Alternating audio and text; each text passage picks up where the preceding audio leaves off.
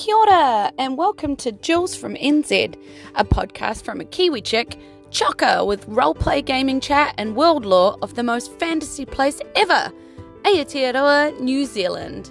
Churr!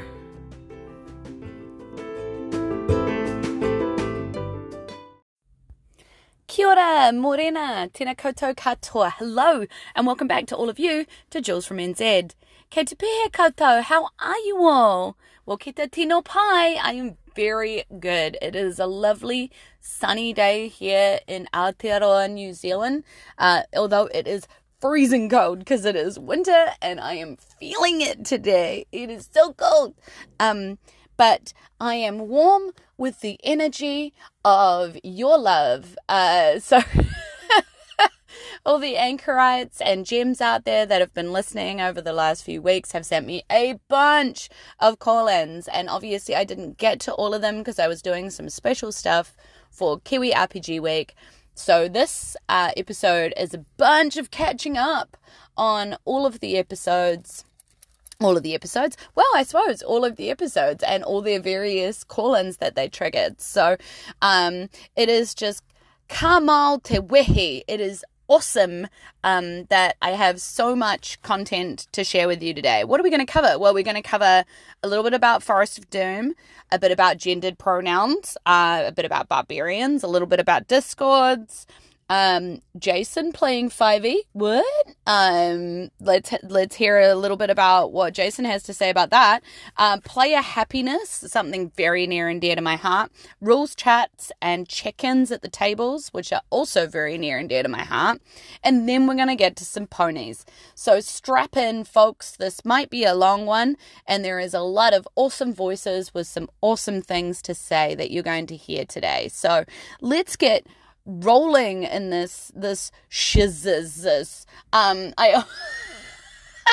am I up to? I have no idea. I'm just full of beans.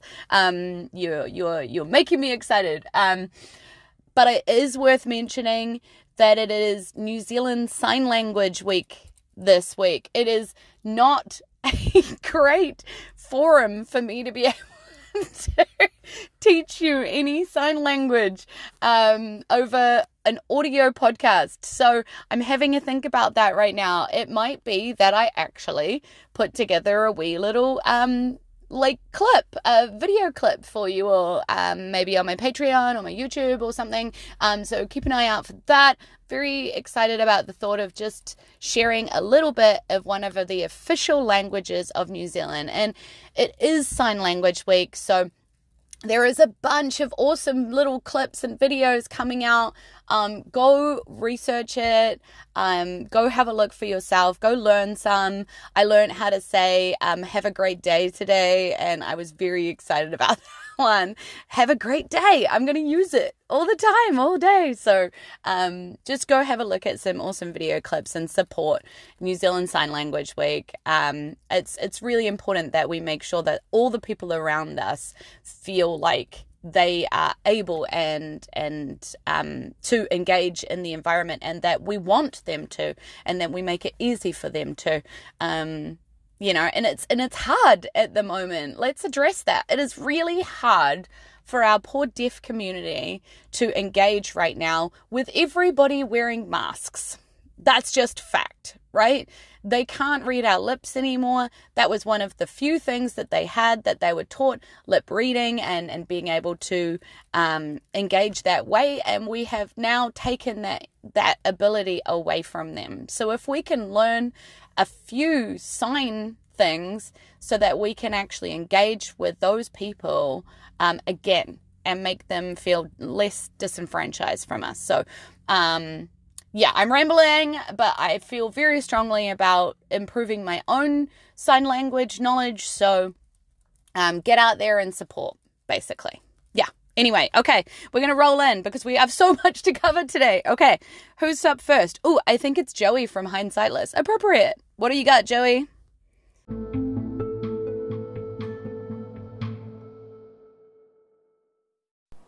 Yo, Jules, awesome episode. So, Forest of Doom, yeah.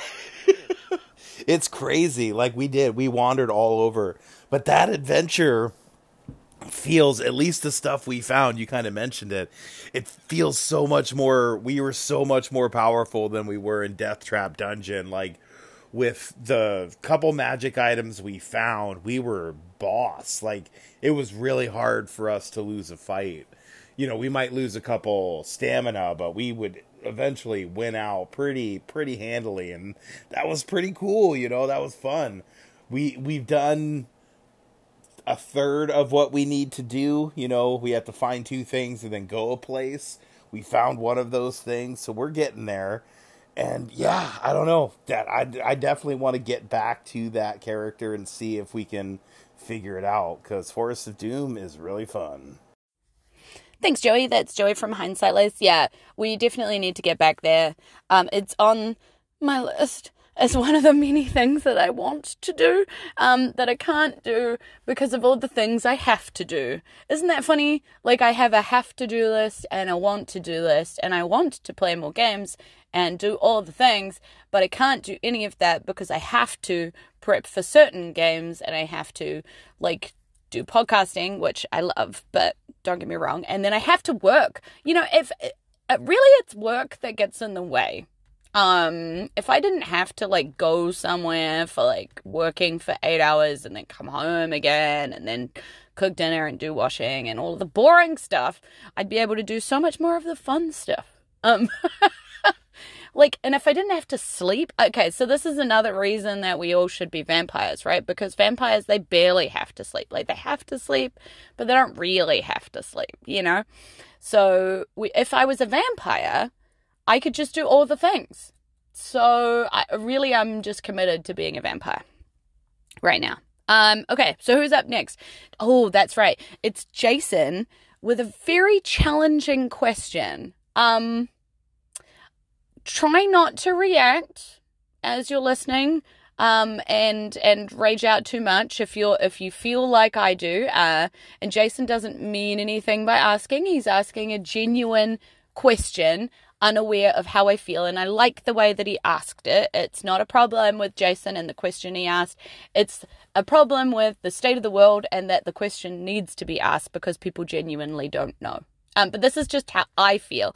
I'd love to know how everybody else out there feels about this question as well. So let's go. What's the question? Oh my goodness, I've set it up so, like, scary. Hey, Jules, I'm listening to this is Jason, listen to Rolling Zone Rules, and Joey just said your players probably call you Dungeon Master Julia, which is awesome. And I am not against gender-neutral pronouns, or gender-neutral titles, I should say. But I'm curious, do we lose something by you not being Dungeon Mistress Julia? You know? Now, but I can't speak as lady, and I wouldn't want to. So I'm kind of curious on your thoughts on the idea of gender-neutral pronouns. And do we lose something out of our language from that, from having everybody being an actor instead of actors and actresses? Again, I'm not against that at all. But I just wonder if we lose something by not having a dungeon mistress as opposed to a dungeon master. Just curious. And I may be off here, but I'm kind of curious on your thoughts on that, even though it's not totally D&D related.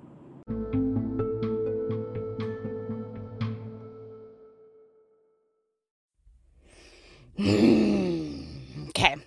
Okay, Jason. There's a lot of things you just asked there. Because, of course, you were asking about gendered pronouns, but that's not actually quite the term you mean. I know what you mean, in terms of, like, gendered descriptions or roles or titles, you know, like that's kind of what you're talking about, like the use of comedian instead of comedian, and various pieces like that. I'm actually fully anti. Like, just being referred to as a comedian with the E-N-N-E makes me rage. Like, I enter barbarian mode. If I was a barbarian, things like that would be my rage fuel. Because why? Like, why? Like, why are we using it? You just want to tell people that I'm female? Why? Like, what does that differentiate? Why is a comedian any different from a comedian?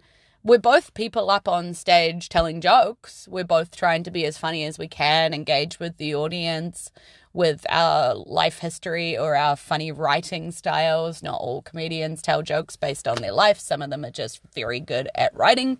Like, what's the difference between whether I have a vagina or a penis? You know, and not even that basic, because let's get down to a little bit of gender politics, whether I feel female or I feel male, because it's not always about the pieces that you were born with is your gender. Sometimes your gender is what you associate with, and sometimes you don't associate and you don't feel like any of the genders fit you at all, and so you aren't either.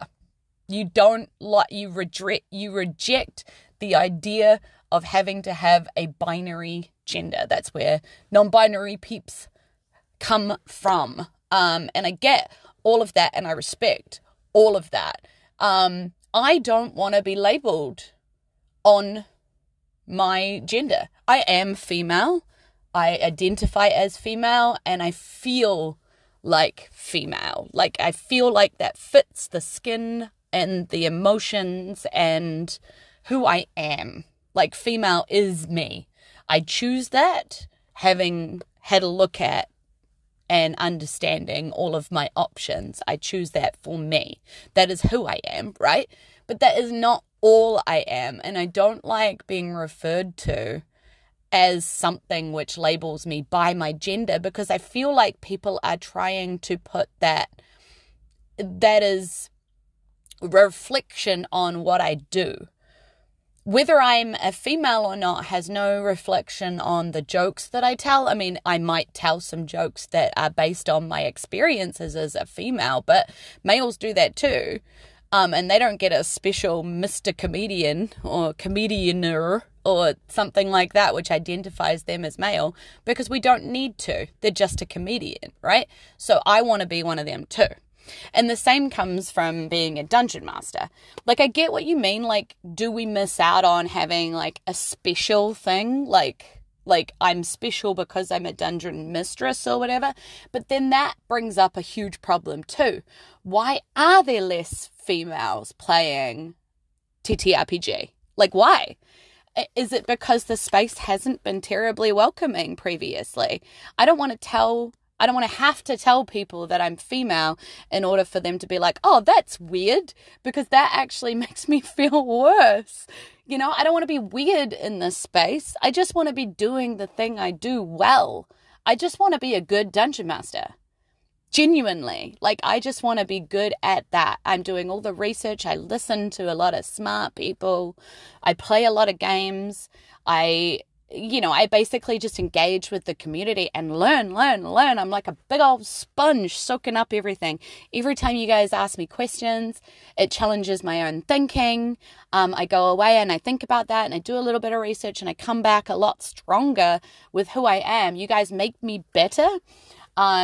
And that's all Dungeon Master. You know, like, all of those things are just Dungeon Master. They're not Dungeon Master with a skirt. You know?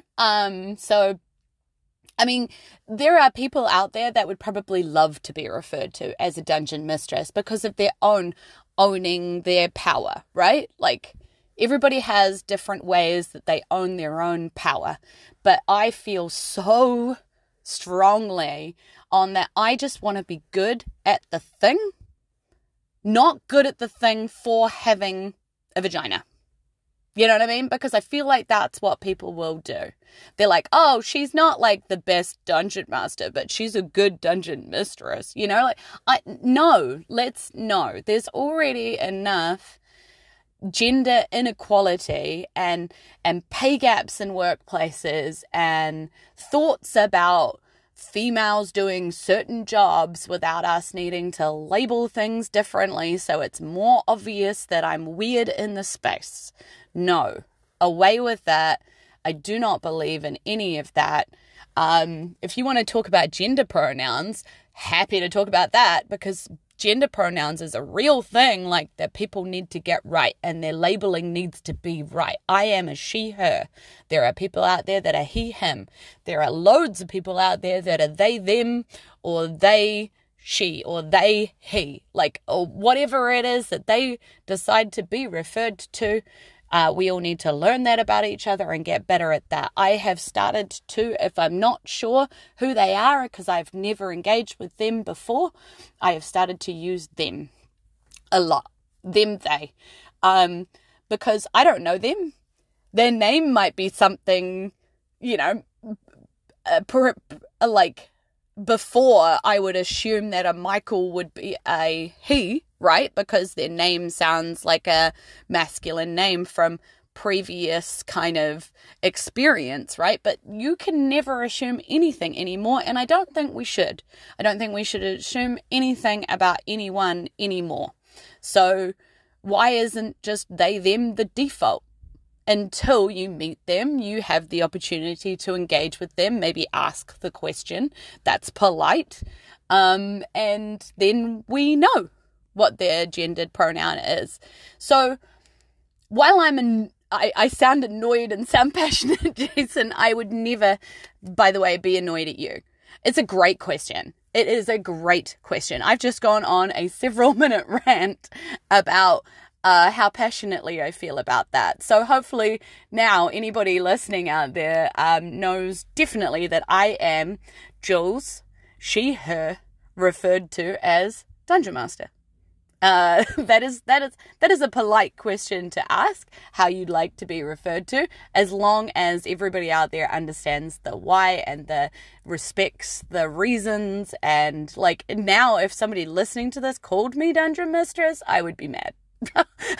Because, you know, like I've obviously said my preferences, if you respected me, then you'd use my preferences. And that's how people feel about gender pronouns, you know, when somebody comes back and says, hi, I'm trans. I know you think I present as male, but I'm actually female.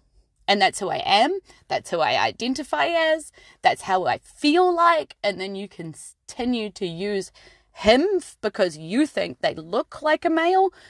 That shit boils my blood. Like, yeah, that is so disrespectful to that person, to what they're going through, to the decisions they've made about themselves. For you to not respect that is absolute shit.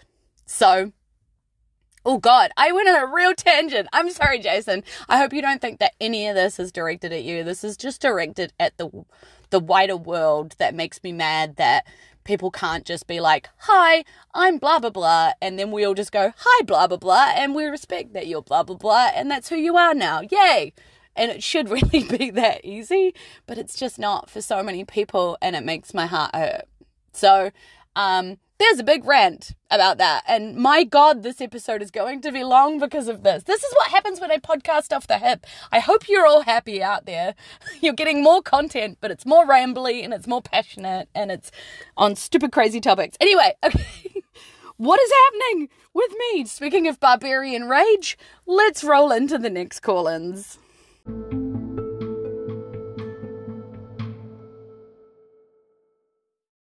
Hey, Jules, just getting into the episode. Yeah, right off the gate, some hot fire. All right, so Barbarian, least favorite class to play. I hear ya. But let me tell you about these books. The first one is called NPCs. I forget who the author is, but the story is basically what NPCs get up to when the heroes aren't around. And one of the main characters is this princess, and she always gets kidnapped, right? She's always getting kidnapped by goblins or bugbears or whatever, and the heroes always have to come save her. And that's where her rage comes from. She's a barbarian, and her rage is fueled by the fact that her parents keep letting her get kidnapped. Nobody thinks she can fend for herself. These freaking goblins keep coming around and kidnapping her, and she just gets pissed off about it all the time, and it sends her into a rage. I think it's genius, dude, and it makes me laugh super hard. Anyway, back to the show. Hey, Jules, just a little more on the barbarian discussion. So it's funny that you talked about how you wouldn't want a character to be run based on being forced emotions. There was just a conversation going on Twitter where somebody asked a relatively normal question of, if you don't want to call it rage for a barbarian, what would you call it? That conversation, however, led into the typical D&D discussion where one group started saying, hey, basically what they were saying is, if you change anything in D&D that's ever happened, you're a terrible person. And there was the other group saying, basically, if you don't change everything that's been in D&D, you're a terrible person. And it was just a really fruitless, pointless conversation, because those two groups, both of them, are really annoying. Anyway, back to the episode.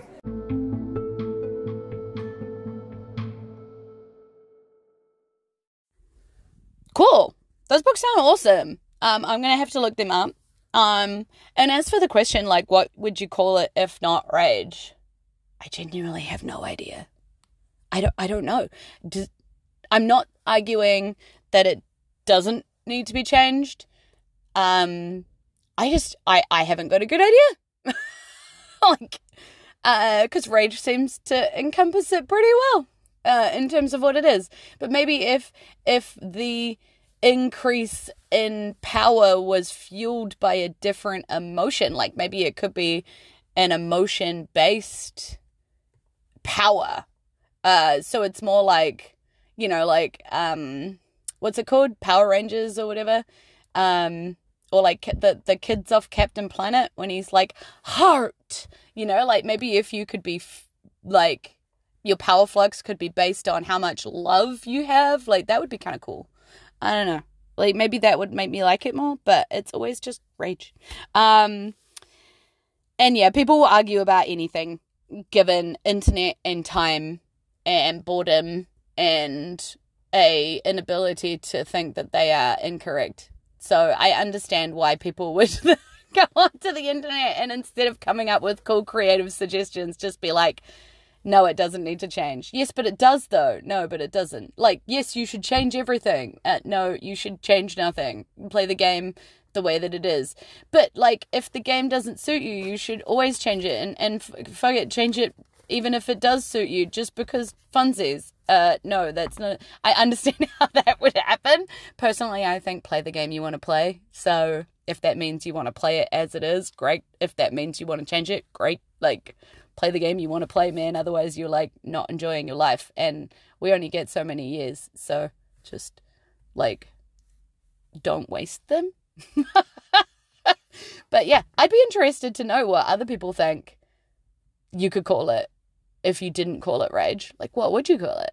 I'd love to know out there what you think. Okay, what's next? Ooh, chat on Discords. Take it away, Carl. On a different topic, I am glad that you do have your own Discord. This one is safe to publish. I did also establish my own Discord because I realized that, one, I think COVID happened and we couldn't play face-to-face. So my buddy and I, or a buddy of mine, actually made the Discord, the Geomologist Lab. And then all my face-to-face players as well as my online players could come and join and meet each other. It's pretty cool. I can tell some people feel it's a safe space because I see long diatribes about gaming, which I think is really neat. The game theory sometimes blows up on that channel. And I want it to be, and I hope it is, a safe space. I mean, my wife is on there too. So yeah, and I think that your Discord is the same way. I feel it's the same safe space. We can talk and say things, which I think is pretty cool. Yeah. Hey, Carl. I'm glad you enjoy Glitter. Glitter is the Discord that I have that is available to Gem Patreon patrons. So if you're one of my gems, you get an invite into the Discord, and there's a bunch of people in there that I've played with over the years and I know are lovely, safe, respectful, awesome people. So if you become a Patreon, a gem, a sparkly gem, you get an invite to that. So yeah, I'm glad you think it's safe and you like it. I do think that the internet is we've already talked about it, a crazy place to be, a place where people who have a lot of time spend a lot of time. arguing on the internet with people. And I'm not saying that we always have to agree on everything, but it would be nice to say that it was more of a discussion than an argument. And that's not always the case. So, sorry that you also find things to be that way, but I'm glad that you have safe spaces on the internet, like your own one. I think that's cool. I think everybody needs safe spaces. Yeah. Okay. What's up next? Jason has something earth-shattering to say.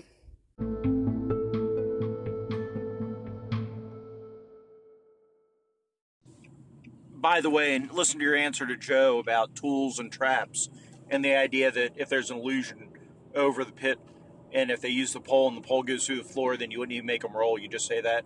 I love that. The fact that player skill, and I know Joey gets all frustrated on how the term player skill is used, but being smart about how you interact with the environment, describing how your character can interact in the environment isn't just lost to rolls, and 5e warms my cold little heart, and it makes me want to experience one of your 5e games even more, Miss Julia.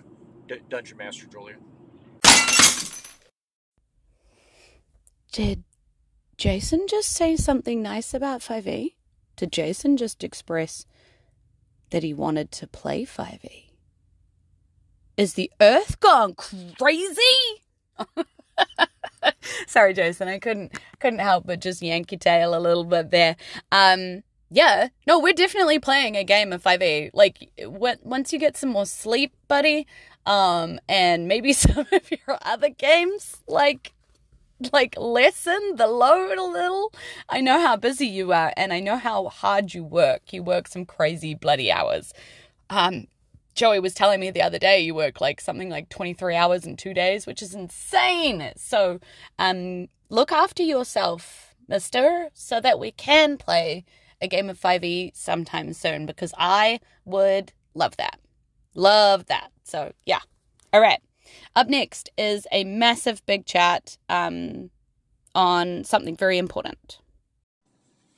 Last call about this, but you know, you said something earlier in the podcast about you feel at the beginning of responding to my calls about, you know, the DM's job is to make the players happy, or I'm paraphrasing here. That might not be exactly what you said, but it's very important to you that your players are happy. And I agree with, I don't know that it's a DM's job to make the players happy or make the players have fun. I think the players have a huge responsibility in that too. But we're not far apart on this, because I do feel that when I'm designing an adventure or when I'm running a game, I definitely want my players to enjoy that game. And if my players walk away unhappy, I don't want it to be because I did a bad thing, or I didn't do it, I wasn't entertaining, and entertaining is a bad word to use here, but I wasn't bringing my all as the GM or the DM of the game. So maybe not the last call. So yeah, I think I always, when I am running a game, I always want my players to enjoy themselves. I want them to have a good time. I want them to walk away saying that was a fun game, or I enjoyed that game, definitely. And I want to watch myself to make sure I'm doing the things to help them do that. But I don't know that their total enjoyment is on my shoulders as the GM. I think they have a big stake in that as well, as do the other players. So I think it's definitely a group thing, and the responsibility for everybody to have fun is on the group as a whole. But the GM definitely needs to have that in their mind. So I hope that makes sense, and I'll stop rambling now and listen to your next section. Yeah, I think Jason, we are on the same page here, because I believe it's my responsibility to set up a game that I think that my players will enjoy. I'm not one that is going to make them hate me or tear out their hair. Like, if I know that they prefer a particular thing, it doesn't necessarily mean that I'll shy away from the other stuff. So, like, if they're really into combat, I'm not going to shy away from roleplay, but I might make it shorter, more succinct. I might even put in some mechanics around the roleplay if I know that's not their jam. Likewise, the other way, if I, like, everybody doesn't mind combat, but I'm not going to ram a whole lot of combat down a group's throat. If they love the opportunity to roleplay, I'll give them loads of opportunity to roleplay, and then I'll keep the combat to certain sessions where it has to be done. Like that kind of stuff. I think that's my responsibility. And also to make sure that my players are okay at the table and they're enjoying themselves, and that I know what I'm doing. Like, I've set up a good game where I'm able to easily run it, which lately I feel like I have been slipping on because there's just been so much going on in my life that I turn up to games and I'm like, crap, this map isn't fully set up. What was I doing with my life? Why did I not do this? Why did I sit down and watch TV when I got home from work the other day? Because I'm tired. That's why. But, you know, that's my job. My responsibility is to set up that stuff. But I absolutely agree with you. It is the player's responsibility to meet me halfway. It is their responsibility to turn up ready to play, and to meet the group halfway too, you know. I think fun is one of the few things that is co-constructed, you know, like you can't have fun by yourself in a vacuum. Well, I mean, I'm sure Joey would argue that you can have some fun by yourself in a vacuum, now that I think about that sentence, but I mean, like in a situation like that where you're playing with other people, it's really hard to be the only one having fun. So it is the responsibility of everybody at the table to join in and, you know, cooperate and be part of that. Yeah, it doesn't mean you need to be the funniest person at the table or that everybody has to do that, but they all have to play their part and join in and be there and be in the moment doing their part. And they can't sit back and be like, oh, it's the GM's job to make sure I'm having fun, but then be like actively against it. You know, like that's never going to work. So yeah, there's a whole lot of extra stuff around that, you know, like we're going to go into a big chat from Jason, Joey, and Carl here on some more around this, basically about trusting the DM and having the DM trust you. And it's very, like, simplest nature is this is what they're talking about next. It's about trust at the table.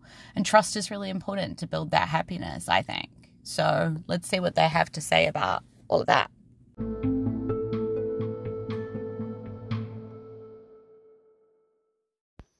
Hey, Jules. Good discussion on your GMing. I wouldn't say style, but your rulings during play that can kind of be disruptive at the table. I mean, based on your description, it seems like, well, you know, these traps are targeted differently. That's kind of the procedural, right? I mean, some of them are perception is the quote unquote saving throw. Some of it, you know, you don't see it, but then you can still dodge out of the way. Falling into a pit, there's nothing to reach onto. I mean, that's just kind of the logic of it. And it's unfortunate that you have players that push back, but you know, players don't know everything that's going on in the background. And when I play, I have to remind myself of that. And I guess that can be okay, but maybe that's mainly why I GM, because I sometimes not okay with that, truth be told. But I mean, it definitely, to me, you have to have a lot of trust in the GM, and the GM has to have a trust back, though. Like, I will trust a GM if they don't keep questioning, say, my character build, because, hey, I know these rules. I know this is how this works. Hey, I asked you if I could do this because maybe you might not like this, because it kind of procs different things to make a very good and efficient build that can kick ass and take names. And then sometimes I would get questioned, or I have been questioned, are you sure it works this way? I mean, look it up, dude. Right? So it's both ways. So thank you for the in-depth response to my call. I really appreciate that. As far as Session Zero, you know, this is something that Hank Inferno over at Runehammer has talked about on his YouTube show before, but it's important, and I think he's right here. Session Zero shouldn't just happen, that check-in on the initial time, you know, before the game starts. Every now and then, and this might be as often as every, you know, few sessions, right? Every 3 sessions, 4 sessions, something. But you probably automatically do this. You probably automatically do this, and it's just not an organized thing, maybe. But you should always be, and I'm saying you as in the general GM, not you as in Dungeon Master Jules, but the idea that you should be checking on the group and how they're feeling and what they're, how it's going, and are they enjoying the game and things like that. And my minute's up. So session 0 shouldn't just happen and then it never be retouched. And I'm sure you do this, Jules. I'm not trying to imply you don't, because I think a lot of us automatically do. Hey, how'd the game go? How'd you guys feel it went? Or what'd you think of that trap? And so I think a good GM's always gauging how their players are enjoying the game or their players' feelings about the game. And I don't doubt that you do that. But I think maybe a little more organized one every 3 or 4 sessions maybe might not be a bad thing. Maybe every 4 sessions stop, and devote a little bit of time to retouching. So, we had talked about these things. Is this still working for everybody? Is there anything you'd like to see different? And just that feeler out and doing that gauge and seeing the feelings of the group, and is everybody happy, and in a little more formal way than the unorganized way we normally do it. And my second minute's up. And yeah, rules discussion at the table is pretty much always a bummer. It happens, the worst is, at least my least favorite, is when the player does something and then you read the rule or tell them the rule and then they're like, well, no, it doesn't work that way. Look, it says right here. And then you're like, yeah, but read the very next sentence. Like when the player is half right, but in turn they're all the way wrong. That especially if they're adamant about the fact that they are correct, that is a bummer. Yeah. All right, let's get to some ponies.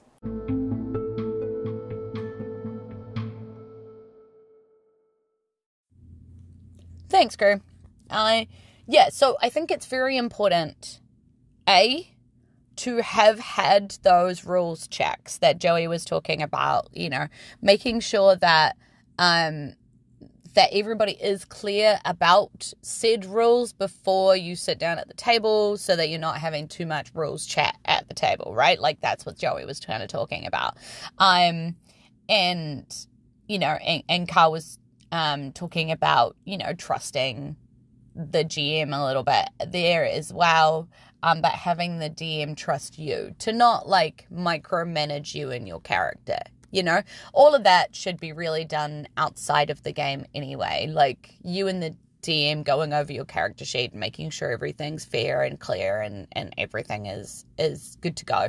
If the DM had problems with your character sheet, they should be coming to you before the game or after the game to be like getting clarification, or maybe like figuring out how a rule is going to work. If that's the very creative way that you're using that spell in the future, let's nail down how this actually works and put some rules around it. Because, DMs can be surprised by their players getting creative in awesome ways. And there's a little bit of improv yes and that happens in a game. And you don't like to say no to your players, but sometimes it's like, okay, well, that's freaking mental. Let's have a look at that later, because I'm not sure that's entirely right, because I'm also one of those DMs who doesn't hold all the rules in my head. So I do have to go have a quick look. And if I can't find it in like a 30-second quick search and find the answer to that thing, I just kind of rule with my gut and then go back to it later. And I might say to them later, like, hey, I did some research and I found out this is how it works and this is how we're going to rule it going forward. That kind of stuff shouldn't really be done at the table, I think, because it ruins immersion, it slows down the game, and it's not fun. But yes, a lot of that, as Jason said, should be done in that session 0, like really talking about how you're going to do things, why you're not going to do rules checks at the table, blah, blah, blah, blah, blah, should all be set up in that session 0. That's why that session 0 is so, so, so important. And talking about check-ins too, Jason brings up another good point about check-ins at the table. I do a thing at the end of every one of my sessions where I get my players to give me a word that sums up their experience at the table that day. And depending on what the word is, I know a little bit about how that session went for them, because I know what they're hyperfixating on. You know, it could be the funny in-joke that happened. It could be a cool thing that happened with their character. Or it could be something that they're frustrated about, you know, like something that didn't go well for them or whatever it is. Often that word gives me a bit of a psychological insight into how they're feeling about the session. And that's like a mini check-in. But then every month or so, it's probably not much more than that, because I'm using the word to give me little check-ins. I'm doing a, how is everybody feeling? Does everybody like their character? I also private message people outside of the game and stuff to just check in with like how they're doing and how they're feeling about stuff, if anything needs changing or clarifying or whatever. I might just message them with something that I remembered from a game and how I thought it was really cool that they did a thing and they used their spell like this, or they came up with this cool quip, or they came up with the fact that they knew an NPC from previously and it made sense in the game. I'll remember something to be able to message them. Yeah, I don't do that all the time, and probably not as much as I should, private messaging people. But I do that sometimes when I find that people don't talk up in the game. So there are quieter people, and I want to make sure that I'm reaching those people in my check-ins as well, because they don't necessarily get as much time to talk. But I just want to make sure that they're still enjoying the session. But yeah, like once a month I'll be like, hey, how is everybody going? Is everybody still enjoying themselves? Does this still work for everybody? And I'm getting pretty honest feedback. Like sometimes people are like, oh, you know, there's been lots of combat lately, not a fan, or there's not been enough combat lately, not a fan, you know, whatever it is. I was wondering when we were going to get back to this storyline or whatever, like, but generally speaking, all round, I've been really lucky lately and must be doing some good work on it, because most of the time at the moment, people are like, yep, loving everything. It's great. Having a great time. So wonderful. Great. Love it. It's a lot of work to look after your players' safety and their happiness and make sure that their enjoyment is being met as much as it is my responsibility to do so, as Jason talked about before. But I think it's important, and I think the work is worthwhile. So I'm happy to put it in, because what it means is I'm having an amazing 3 hours with those players, because we're all enjoying ourselves. We're all psyched to be there. We're super into our characters, and we're like role-playing our hearts out. And that's what I get for having that work done around the game. I get to play an amazing game with people who are fast becoming my friends, even though they started out as strangers to me. So it is so worthwhile, and I love it. But yeah, I think Joey summed up what's going to happen next the best. Let's get to those ponies. My little pony, what is friendship all about? My little pony, friendship is magic. Hey ponies, welcome back to Tales of Equestria's Adventure, A Dragon's Bounty, continuing the adventure. It is a very fun TTRPG called Tales of Equestria, which is based on My Little Pony, if this is your first time listening. If it is, go back to the episode that says play ponies with me, so that you can play from the start with us. But otherwise, if you have been here the whole time, then let's continue, because last time you entered the Twisting Tunnels, and a Twisting Tunnel network leads further into rock. North of you was a tunnel encrusted with glassy crystals, and that way it was the exit to the Hall of Glass, which is where we came from just recently, and then the tunnel continues to the south. Your options last week were to go north, back into the Hall of Glass or go south back downwards into the unknown. But the catch here was you were asked, perhaps you could find a map under something?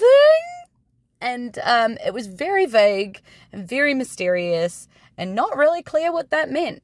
So I asked the question, what could that mean? And, well, let's see what happens.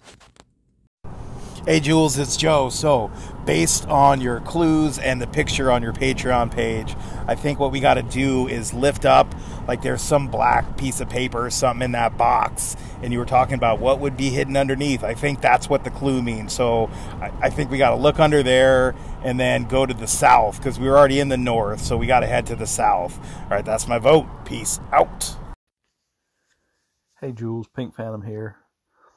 When you were talking about the ponies and Firebrand using telekinesis to try to grab that cup or that chalice, and it not quite going so well on that front, I just had this mental picture of Firebrand, eyes closed, going, I got this, guys, I got this. And the other ponies watching as Firebrand is slowly pulled towards the chalice and just kind of looking at each other like, should we tell them? Should we tell them that they're... So, that's just something, it made me chuckle. Hey Jules, Pink Phantom again. This message is about my pony pick. Well, that sounds too much like gambling. My choice for our Valiant Stallions and Mares.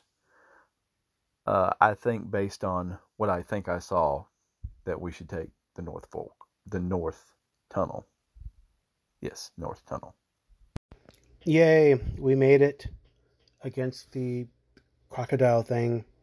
I think we should next continue exploring. I don't know what lies to the south, but the Crystal Cave looks pretty interesting, and now we have this goblet, so I would say let's go to the... Well, I guess it's not the Crystal Cave. You said it was the Cave of Glass? Anyway, that sounds more interesting than just going south, truth be told. So let's go up to explore the strange new place. Okay, so I think there was a wee bit of confusion about where we had been and where we're going, but that's kind of makes sense actually in the twisting tunnels. We've got one more call-in that was actually a message. So Dusty sent me a message basically saying, ooh, Jules, lift out the cardboard spacer on any of the board games. They usually come with some kind of a cardboard spacer, right, to hold all the pieces in them. Lift up that. Sometimes there's secrets underneath the cardboard spacers and board games and stuff, and maybe there's a map under there. And Dusty and Joey, you're right. There is. Congratulations. You have nailed the puzzle. I actually threw out the cardboard spacer before I took that photo, and I was like, crap, what am I going to do? So I had to hide the map underneath a piece of black paper. So both Dusty and Joey were right on two different things. Dusty was originally under a white cardboard spacer, which held all the bits and pieces. But I took that out because the box is exactly the same size as the Tales from Equestria rules book. So I took this cardboard spacer out so I could keep all of my Tales of Equestria stuff in the same place, because I was like, haha, now I'm thinking I'm about saving space. But yeah, I kind of screwed that up a little bit for the photo. But you get the point. There was a secret map.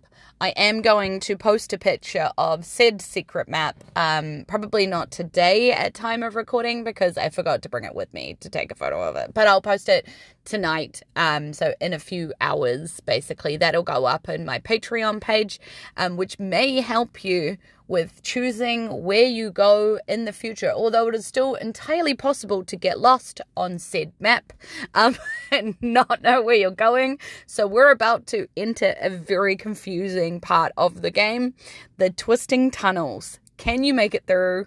Will we survive? Where will we end up? Only you know. Okay, but let's get on to the recorded piece of what comes next. What's our question? Future Jules will answer. Future Jules? No, past Jules will answer that. So you're in the twisting tunnels and we're turning south. Even if we did turn north, basically we just end up where we came from. We're like, oh, crap, this is where we were. We've already got the obsidian goblet, so I guess we turn around and go back into the twisting tunnels and then go south. Because even if you went north, that would be a thing. And that's actually what it says in the book too. It doesn't ask you, would you like to go to this place or this place or this place, which I'm assuming some of you kind of thought that it might. If we go back to the Hall of Glass, maybe we'll have some more options, but that's not how this particular part of the book works. It says, nope, you turn around and go back into the twisting tunnels. So here we go. We are at 3. You are in the twisting tunnels. Perhaps you could find a map under something. Oh, we did. We did find a map under something. How exciting. At least I hope you did. Well, I hope someone figures it out. From here, the tunnel splits 3 ways. One path goes north, another west, and one east. And that is our choice for today. So if you go north, we're heading to section 55. If you go west, turn to section 39. If you go east, turn to section 75. Man, I hope you have the map so you can figure out where to go. But there is a few places to go, I guess, and explore in the twisting tunnels. So I guess it really depends on where. Well, the voting will be interesting. So north, the way we came, or west, or east. Both directions we haven't explored yet. What will you do? The choice is up to you.